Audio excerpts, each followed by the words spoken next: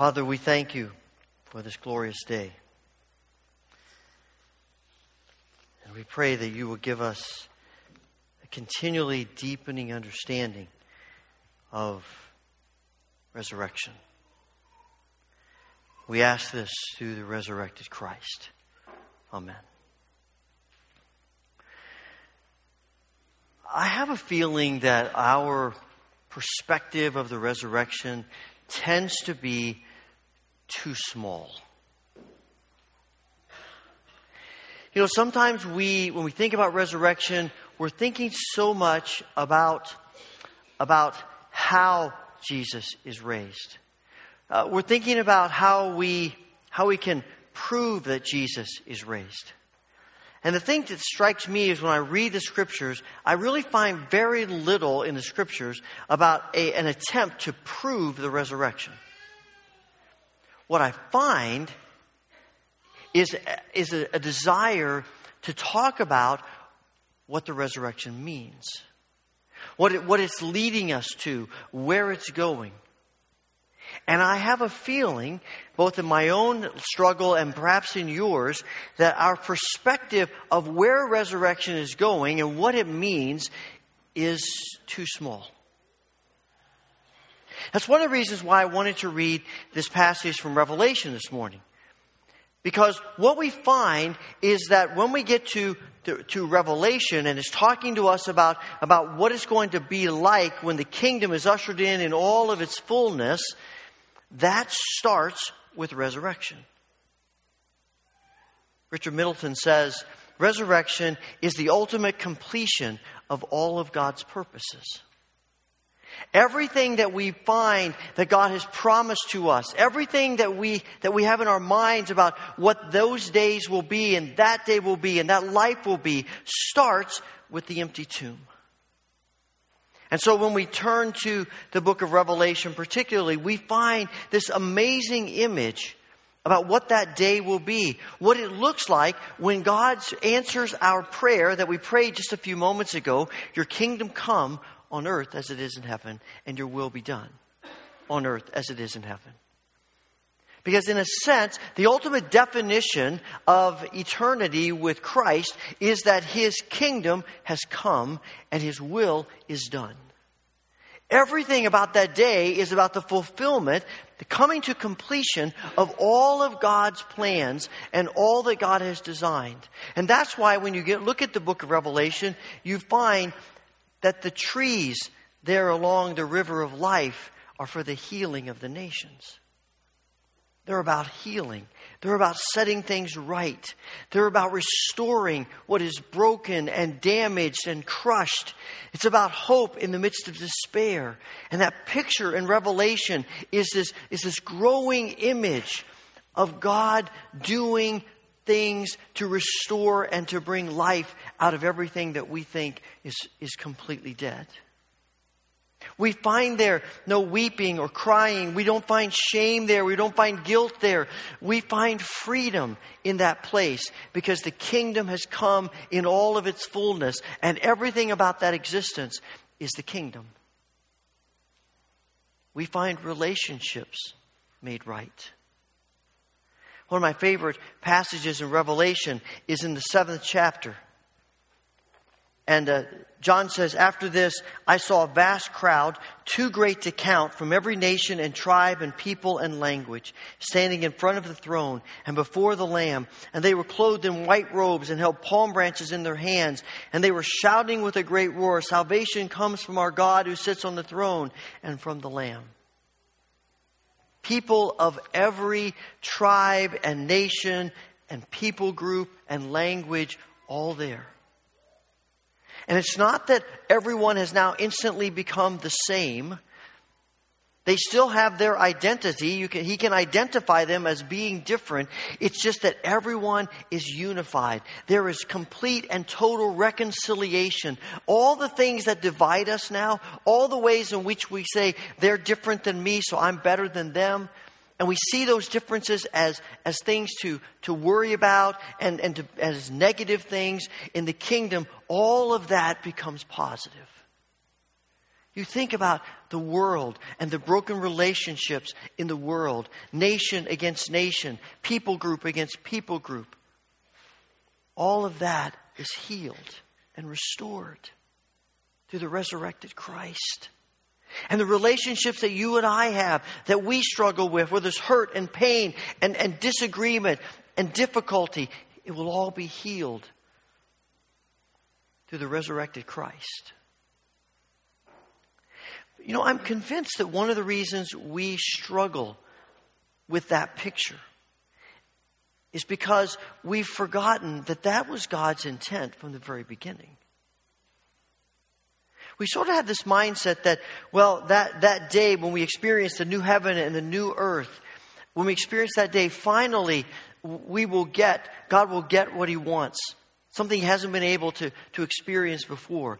But if we think that way, we're wrong. I'm convinced that you can't really understand the images in Revelation until you begin to understand the images in the first part of the book of Genesis. Andy Crouch says that Genesis 1 and 2 and Revelation 21 and 22 are missing chapters from the working Bibles of a lot of Christians. We don't really pay that much attention to them. But there's a part of me that feels like if we just had Genesis 1 and 2 and Revelation 21 and 22, we might have enough. Because both of them tell us this is God's intent.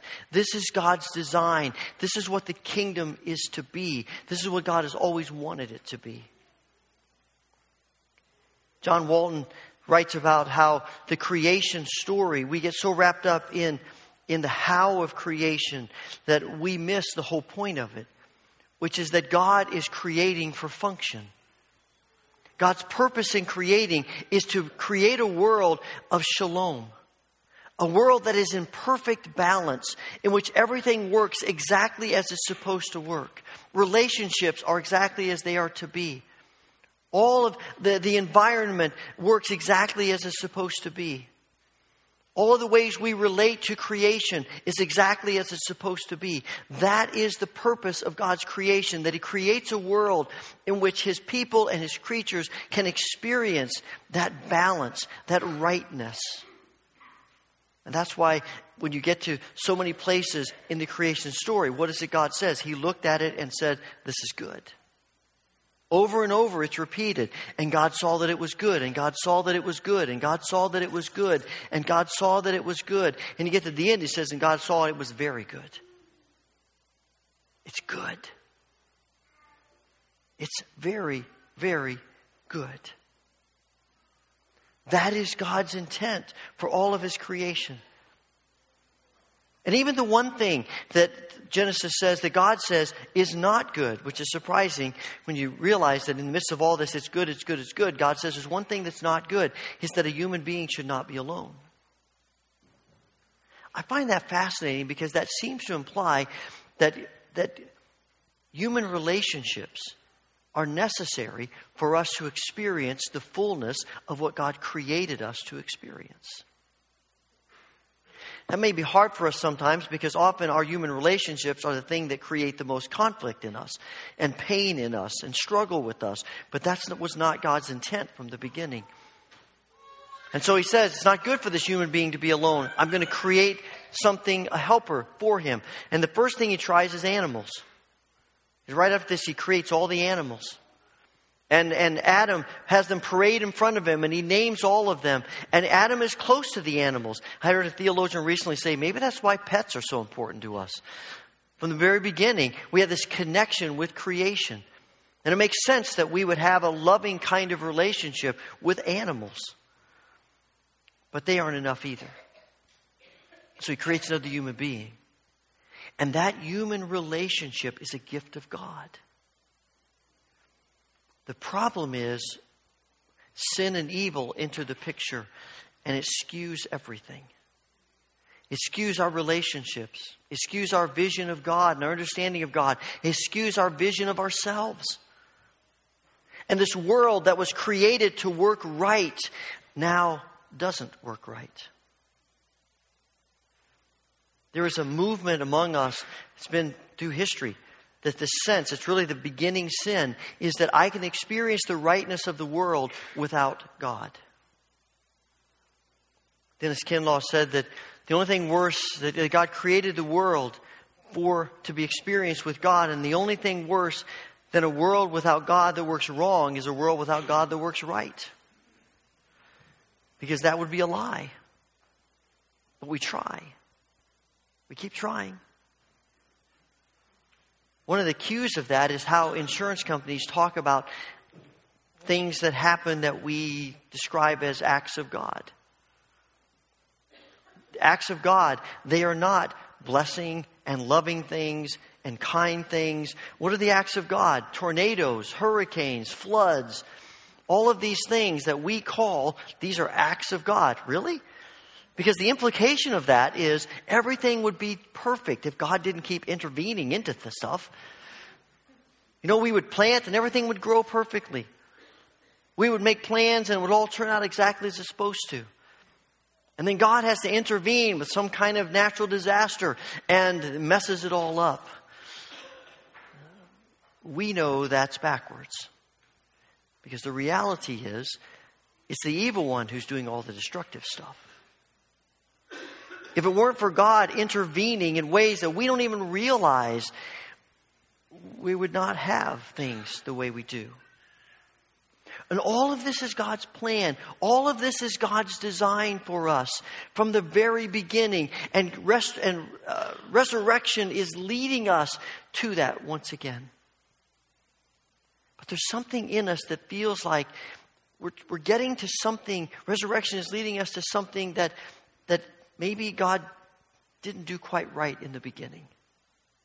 I was reading an article the other day about transhumanism and cyborgs and, you know, artificial intelligence and all these things. And it was referencing the 1970s television show, The $6 Million Man. How many of you remember that show? Okay, a number of you. And if you don't, you can, others, if you don't know, ask somebody who's over 50 and they'll tell you about it. Maybe over 60. But, you know, it was a show, this guy named Steve Austin who was in a plane crash. And he was a military pilot. He had a plane crash and they saved his life, but only by implanting all kinds of bionic stuff into him. And so he was called the $6 Million Man. When I read that article, it made me think back to grade school. Now, you know, you look at me now and you think, man, he is so cool. He's got it all together. Okay, that's a little bit too much laughing. I'm just telling you, right? That's way too much.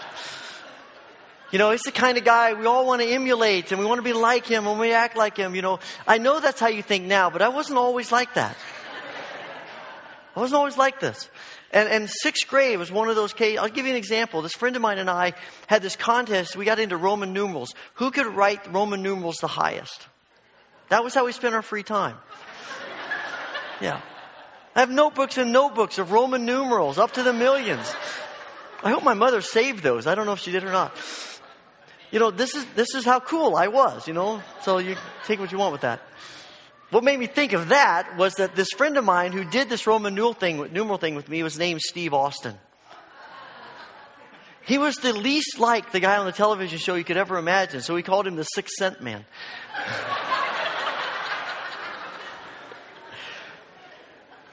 It probably marred him for life now that I think about it. I'm so sorry about that. But you know, we have this mindset. In that television show, they say, we can build him better. We can do better than this human body. We can make him awesome. And the whole point of it was, if we didn't have the limitations of being human, if we could just get outside of being human, then we'd really be something. And that idea creeps into our mindset. If I could just be better than human, then I could really be something. But the reality is, God created us as human beings. And He said, this is very good. That's what we're supposed to be. And the resurrection is not a sense of taking us outside of humanity and sort of make us superhuman. It's saying we now can experience the fullness of being human. Just as God intended us to be. And that's why our vision of eternal life, our vision of the new heaven and new earth that resurrection is leading us to is so important. Because if we think it is sort of this ethereal thing where we're going to have wings and harps and floating around in some kind of existence, then human bodies are sort of worthless. But if our mindset is the biblical mindset that says we are going to inhabit this new heaven and new earth in resurrected bodies, probably something that looks like Jesus' resurrected body. And we're going to be fully human in that moment, redeemed, restored in that moment, in ourselves, in our relationships, in our understanding of others and creation and God. Then what we have now is a gift of God. And the great thing about resurrection is that we don't have to wait until the kingdom comes in all of its fullness to experience it. We can begin to experience it now. Right now. We can begin to be people of the resurrection now. And to know hope when we are overwhelmed with despair. And life when it feels like death is crushing us. That's the life that Jesus rose from the grave to give to us and to all people, if we'll receive it. The awesome thing about being resurrection people is that we begin to understand then that God gives us the privilege of being His agents of resurrection in this world. We get to be agents of resurrection. We get to be light and hope to people living in darkness and despair. I always find it interesting that in all the resurrection stories, there are witnesses. And they're not spirit witnesses. There's some angels there. But the primary witnesses are human beings.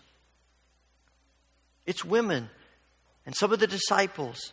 And as the book of Acts goes along, more and more, story after story after story, is bearing witness to the resurrected Christ.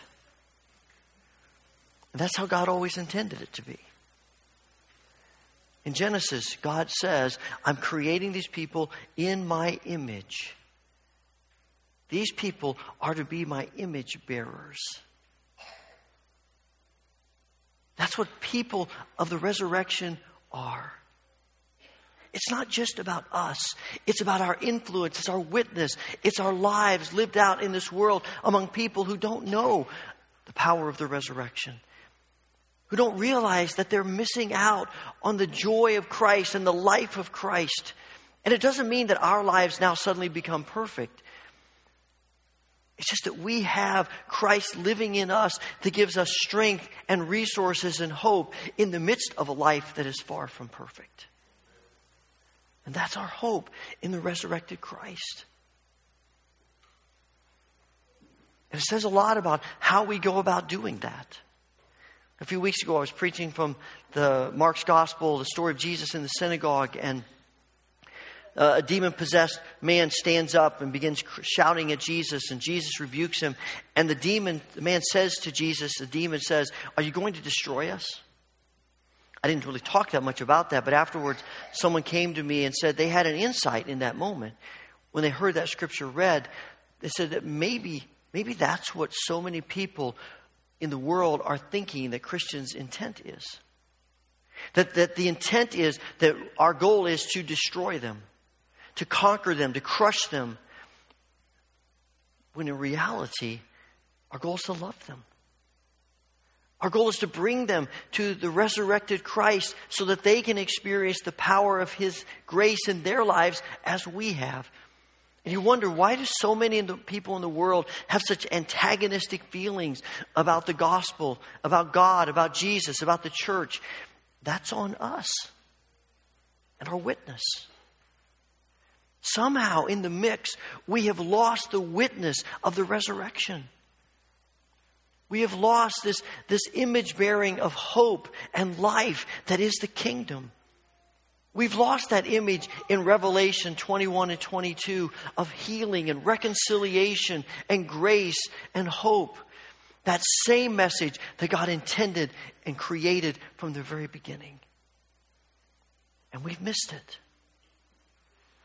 And maybe it's because we aren't really engaged with the resurrected Christ. But that's what He calls us to. He calls us to be people who are so engaged with Him that everything of our lives is about Him. Matthew Bates has written a fascinating book, and I've mentioned it before, but it's called Salvation by Allegiance Alone. And the premise of his book is simply this. What does it mean to be a Christian? In essence, if you boil it down, it means pledging allegiance to Jesus. It is pledging our lives in allegiance to Jesus. That every part of our lives, every moment of our lives, every thought, every attitude, every relationship, everything about us is pledging allegiance to Jesus. In the same way, someone might pledge allegiance to their country, giving themselves to that. But in an even deeper way, we pledge allegiance to Jesus. That's the kingdom. Someone asked me a week or two ago, do you think it's possible for us to sin in heaven? And of course, the response is, well, of course not, no. And then I began thinking about that a little bit, and I'm kind of at the point of, well, maybe it is. Because the alternative to that would be, I'd really like to sin, but I can't. I really wish I could be self-centered, but I can't because I'm in heaven. I don't think that's the kingdom. The kingdom is, why would I want to do anything else but follow Jesus? Why would I want my life to be anything but about the resurrected Christ? I want everything about my existence to be the resurrected Christ. And that is, in essence, what the eternal kingdom is about. It's about everyone in that kingdom is there because they want what the kingdom is. And people who are not there, people who choose to not be a part of the kingdom, are not a part of the kingdom because, as Lewis says, heaven doesn't offer anything that they want. And that bears on us now. What do we want? Do we want the resurrected Christ to be the essence of our existence? Do we want His life to be absorbed, to absorb our life? That our attitudes are His, and our perspectives are His, and our desires are His, and our loves are His, and all of our existence is His. And yes, we're all on a journey, and we all have ups and downs on that journey. But what's the passion of our hearts? Deep down inside, what do we desire? Is it the hope and the life and the joy of the resurrected Christ, pledging allegiance to Him? One of my favorite verses of Revelation 22 is verse 17 that says, "The Spirit and the bride say, 'Come.' Let anyone who hears this say, 'Come.' Let anyone who is thirsty come. Let anyone who desires drink freely from the water of life." That's the invitation of the resurrected Christ. And that's the invitation to you and me. And wherever we are on our journey, still trying to figure it out, along the journey, a little ways or a long ways, we never outlive the passion for the resurrected Christ. And so the Apostle Paul writes to the Colossians, "Since you have been raised to new life with Christ, set your sights on the realities of heaven, where Christ sits in the place of honor at God's right hand. Think about the things of heaven, not the things of earth." Think about the resurrected Christ. Think about all that He desires for us. And may the passion for Christ be ours. Father, we thank You for the promise of resurrection. We thank You for what the resurrection means for us and Your whole world. Father, increase our passion for the resurrected Jesus. Keep working in us. Keep transforming us. restoring us. And we ask this through our Lord and Savior, Jesus Christ. Amen.